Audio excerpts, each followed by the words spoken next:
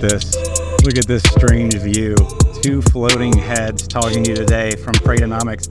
Welcome to the show. Got a little bit of a different format today. Don't get thrown off. You're still watching Freightonomics, the show where we combine the freight market data with that macroeconomic environment, give you a full view of what's going on in the supply chain. And not with me here today, Anthony Smith, our chief economist, sitting over in his apartment, and Zach Strickland, head of freight market intelligence. That's right. Thankfully, Zach, my internet is a little bit better this time compared to last time I was remote. And thankfully, I'm just right across the street with a little bit of COVID to go along with it. Some summer Rona. It still persists, but you sound well.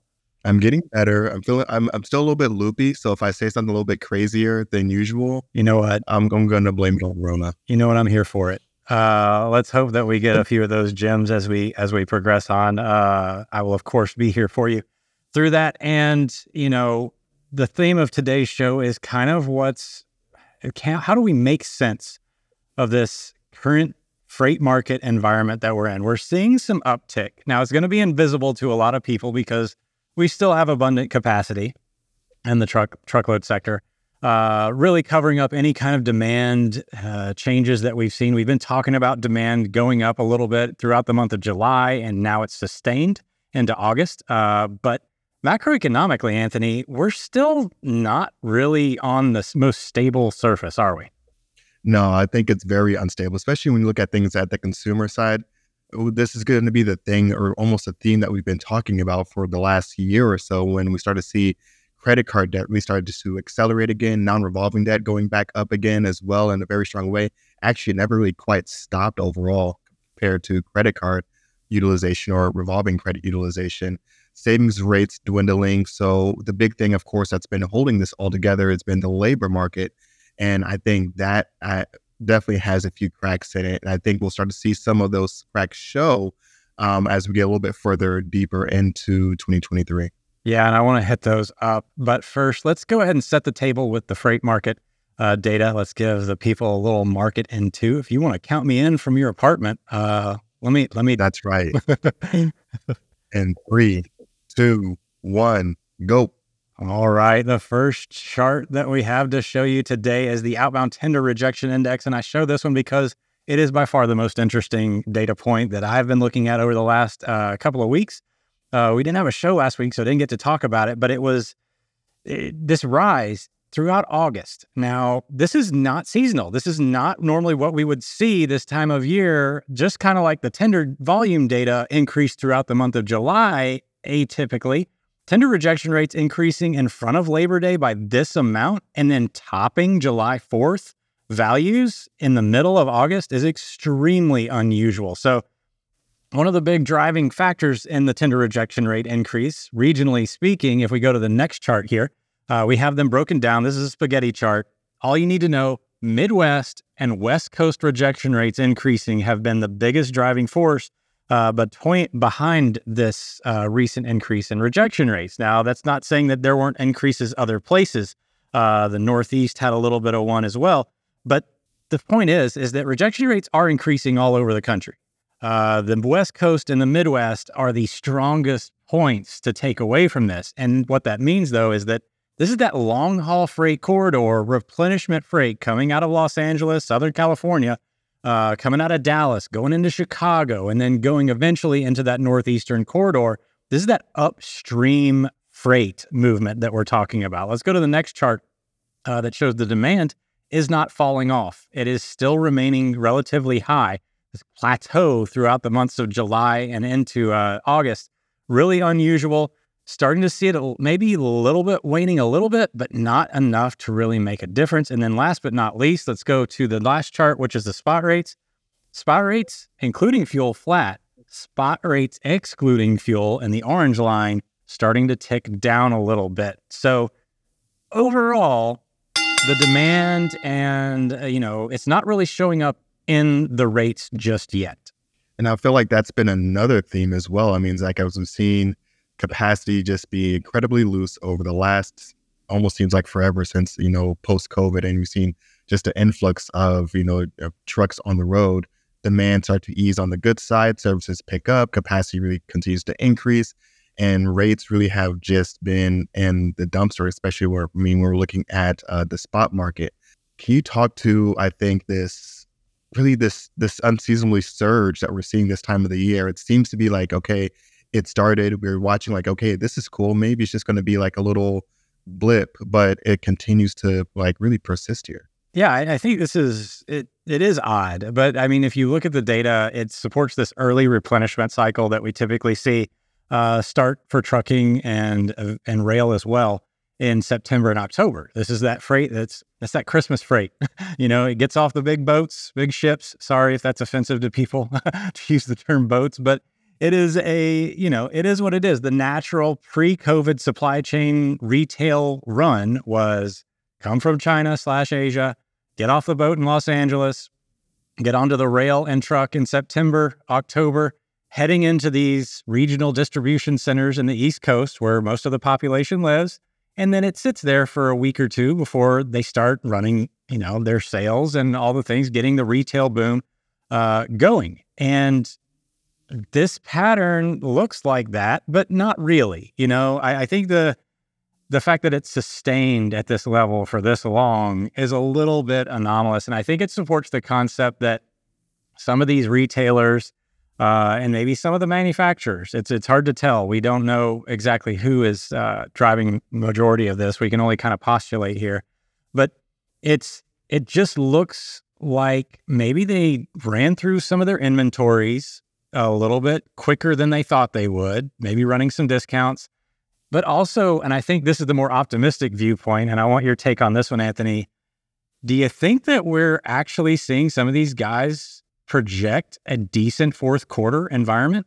I mean, I think if we go back to some of the quarterly calls that we've heard, there's just been so many folks echoing the sentiment that they expect that their latter half of the year or the remaining parts of the year are going to be a little bit weaker. I think with a few exceptions, Walmart being one of them, which I think boosted their expectations in the closing, quarters here. So I think that's going to be one of the big things to watch. And really, when we're seeing some of these potential pull forwards, or not really pull forwards, but just potential inventory replenishment, are these companies going to be pulling in this inventory with these higher expectations and then being kind of left at the dance alone with no one there to make these purchases? Because as we get into the latter half of the year, I think, of course, we're going to see that good spending, of course, with holiday. But I don't think services are definitely just going to fall by the wayside in terms of the split overall. So it's definitely going to be interesting to see how service spending compares this year compared to potentially previous years when we look at that split overall. Yeah, and I want to get to the Walmart discussion here in a minute because I think there is something interesting going on in the retail sector, especially the big box side of things, and we have a story to cover there. But first, I want to talk about the freight side a little bit. John Paul Hampstead wrote this article. He interviewed a fellow from Uber Freight, Mazen Danaf, an MIT-trained staff applied scientist and economist at Uber Freight, has been tracking the evolution of trucking capacity in the United States, trying to make sense of the dogged persistence of loose capacity in a challenging depressed rates environment. Well, a mouthful there, but essentially he goes on to talk about how the current market has been unsustainably loose, as we've talked about numerous times. But one of the reasons of the persistence of the looseness has been this concept that these owner-operators are just leasing back into larger carriers and larger fleets. And that's keeping capacity, it's not parking a truck and capacity is not exiting, but it's keeping capacity around a little bit longer in this cycle. And that's helping kind of mask, the demand side stuff that I was talking about in July, keeping those, rejection rates are on the rise, but they only got up to 4%. And that's a key point there. That's going to feel about as loose as a 3% rejection rate. That's a 96% acceptance. Carriers are still showing up plenty. It's just marginally less. It's barely noticeable. So the environment's super loose, and it's largely due to the fact that there's still a lot of padding as these drivers kind of hold on and this capacity holds on in an environment that had ample cash flow after the pandemic. Yeah, and I think as we continue to move forward, I think it's been kind of wild to just see how much folks have held on throughout this time frame, and especially some of the smaller operators. And you have to think, okay, how much money did you make throughout the pandemic and all these months where getting was good and really being able to kind of pad your pockets? I start to think, I can only wonder now, smaller operations, maybe medium-sized fleets, or maybe even larger operations. I wouldn't say some of the mega carriers, but I think they'll start to get to the point where it's going to get into desperation. And I can only imagine that we'll start to see more maybe equipment being sold in order to make ends meet, just to stay in the game a little bit longer. And then, of course, you see some of that adding on to or acquiring smaller operators to kind of bring them on and as well. So I think it's definitely going to be intriguing to see how this all plays out as we continue to see really the impacts of this incredibly loose market has on the entire supply chain. Yeah, he goes on to cite the Bureau of Labor Statistics for general freight trucking and long haul trucking numbers, and how they're relatively, it's kind of a smooth transition. I think the chart was basically, and I should have probably pulled this up, but there's this little slight turn down. It's now finally coming down, but I think what would surprise a lot of people is that it didn't really start turning down till just the last couple of months.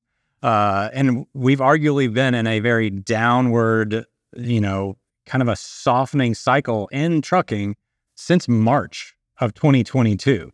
So this concept that we're just now starting to see the employment figures reflect kind of this contraction, I think would be surprising to most. Does that surprise you in any way?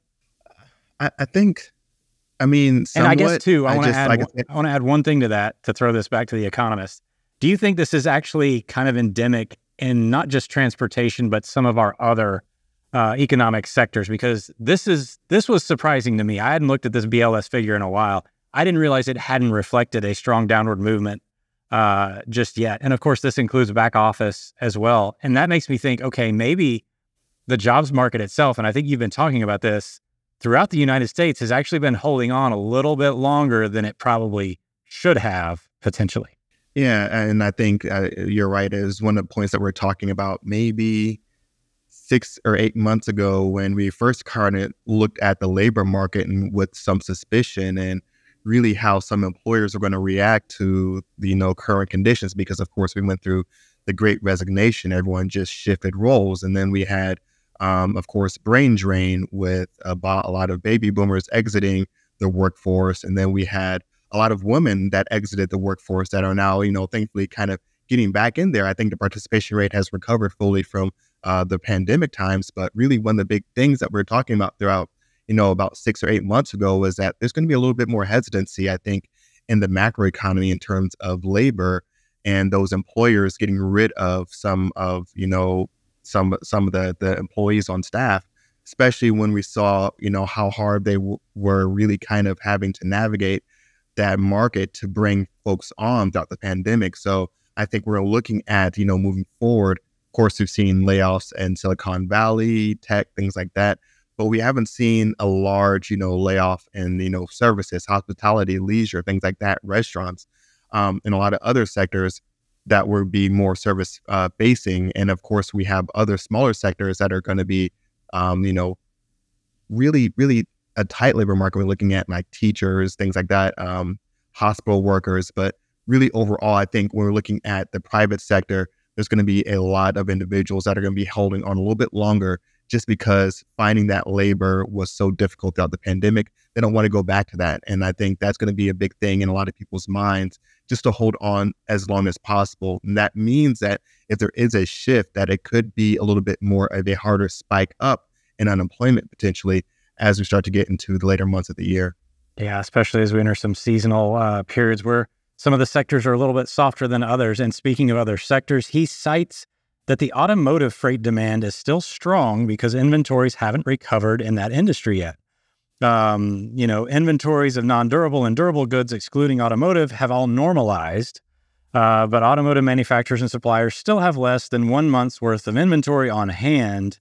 So he's basically saying that the automotive sector is kind of the key to understanding the some of these conflicting numbers, in our macroeconomic environment. He's talking about the PMI specifically in this article, and how, you mix the automotive manufacturing stuff with some of the other manufacturing sectors. They're very polarizing. So they're almost like leveling the aggregate figure out. Do you think that that's something we're at risk for seeing kind of fall off later in the year? Oh, 100%. I think one of the big areas that I think are going to be at risk are going to be, we talk about, of course, all the time, revolving credit, but non-revolving credit. I think big ticket purchases, of course, as we see the effects of those increased interest rates that have been going on for quite some time, are going to take hold and continue to develop, not just, I would say, hey, right now, but really these impacts are going to be felt all the way into, I think, the deeper parts of 2024. Even after the Fed starts to cut, I think we'll start to see some of the effects of those interest rate increases. I think also when we're looking at inventory levels, I think it's going to be, of course, I'm now no automotive economist, but I do think there's going to be some discrepancies depending on what segment you're looking at. So I would say, if I had to kind of take a shot at the dark, that inventories are going to be a little bit more healthier for the higher end vehicles right now. I think really with the state of the consumer, the demand for, I would say, more affordable vehicles is going to be hard pressed to find. You're going to be hard pressed to find a vehicle under 30,000, especially new. And so I think those are going to be some of the inventory levels where it's definitely going to be tight inventories. When I look at overall durable goods, I think there is going to be definitely some of that, like you said, upward pressure from automotive. But I think we're going to have to also look at some of the more volatile segments. So, of course, one of them is going to be non-defense aircrafts, which can really start to swing some of the numbers as well. Latest durable goods report came out down over 5% this morning. A lot of it really came down to a big shift downward from aircraft. So I think that's going to be another big one to watch as well as you look at what's going on within manufacturing and overall industrial production. There has been some boost as well from the utilities component as well, but really manufacturing, I don't have the highest hopes overall going into the fourth quarter. Yeah, I think there's a lot of conflicting messages, and I think it's because we're still dealing with a lot of this kind of independent, like the aggregate figures kind of average out to a certain amount, and it's masking some of these strong differences between sectors and industries. The automotive one, I think, has been kind of an outlier compared to some of these others going on. And I think we're also seeing some of the things that are propping up freight demand in our tender data are supply chain changes. So there's a lot of moving parts going on. And I want to just cite the Chart of the Week article real quickly here, because I think it's also an indication. So we're talking about automotive having a stronger recovery cycle versus the retail consumer goods side. And now I'm talking about how, geographically speaking, supply chain reorganization is also kind of helping prop up freight demand a little bit as some of these companies reposition their goods at different points in a supply chain. Supply chain diversification, a huge component and a big initiative this year. As we're coming out of that COVID noise where everybody was trying to get out of this over-reliance on Asian goods and manufacturing, the border markets of Laredo, McAllen have tripled over the last 3 years in terms of total outbound freight demand.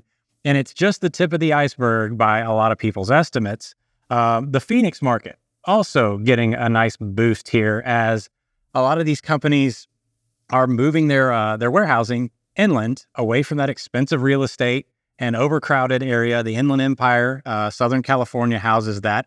It's not a hard job to get that freight a little bit further inland into a Phoenix market, which honestly is largely oversupplied. So I think we've got a few moving parts here that are really helping prop up this demand. I think the second part of that equation is far more sustainable because supply chain reorganization has a long way to go here.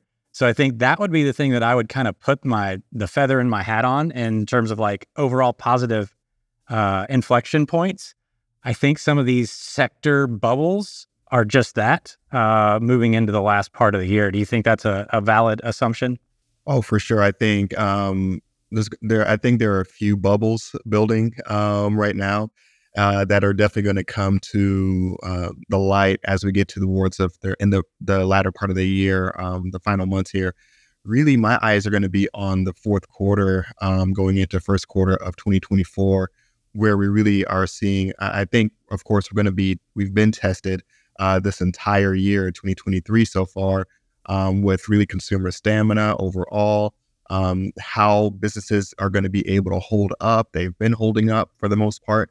And so I think when we get closer and closer to this, I think, crucial time of the year, especially with the Fed interest rate increases, potentially more expected, the catch is here. If we start to see that consumers remain resilient and continue to spend, and the job market holds, despite any kind of lowered or easing in the overall inflation number, if you're measuring with the PCE index or the CPI, the job market and ongoing consumer activity will give the Fed enough fuel to say, all right, I think the economy can handle some more rate increases. So it's almost like a catch-22, even though the Fed is looking to really manufacture a soft landing here. You can go a bit far because, like I said, these impacts of the increased interest rates are going to be felt into 2024. And I think we have a lot of some potential headwinds when we look at energy prices really going to start to, I think, add to the overall inflation rate calculation overall. Yeah, I think the fact that we're talking about aggregate figures in the economy sometimes, especially in an environment like this where there's so many moving parts and so many things kind of acting independent of each other, we're out of sync.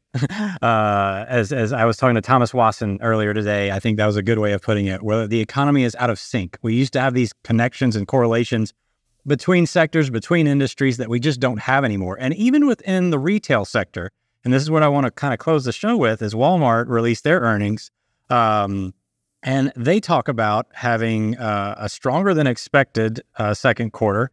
Revenue growth of 5.7%, paced by a 6.4% gain in U.S. same-store sales, and an overall operating income increase of 6.7% year on year. The company saw gains across all its lines. Even general merchandise activity, which was down year over year, is holding up better than I would have guessed, said CEO Doug McMillon. So meanwhile, Target reporting a 5.4% drop in sales year over year.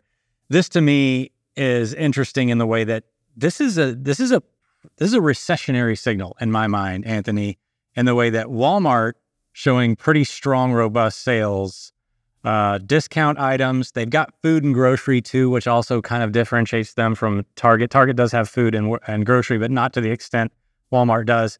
It just looks like consumers are trading down within the retail sector. And this is exactly what happens every single economic slowdown period. Is the inflationary figure of, even though those items are discounted, the aggregate numbers themselves are still elevated because the discounted items got some inflationary pressure through all the supply chain stuff last year. Is that helping kind of, propel us forward down this rate increase path with the Fed? Oh, 100%. I think, and then also I think a great point made earlier around how the economy is just not in sync right now. We talk about a freight recession without a macro recession.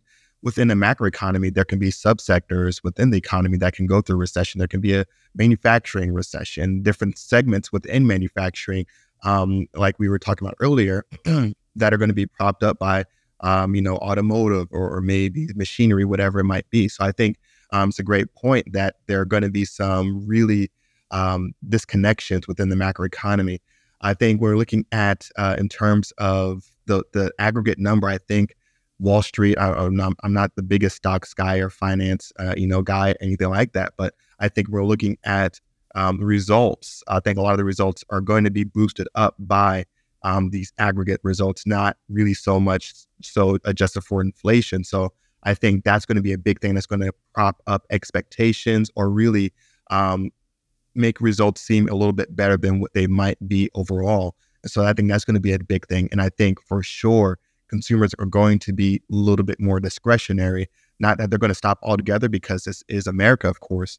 Who's going to just stop shopping for goods and services in the U.S.? That's not a thing. You have to trade down. You have to maybe find a little bit of a better deal. So I think maybe the onus is going to be on some folks having some of those deals coming up this holiday season. Golly, dude, so much going on here. I think I want to rename the show. I had a bad title at first. I didn't know what I was going to call it. I think I want to rename it Out of Sync. I hope they haven't posted anything on that. What do you think about that? Are you talking about my video? You're talking about my video Out of Sync? Out of Sync. Look at you. It worked the entire show. Have a great week.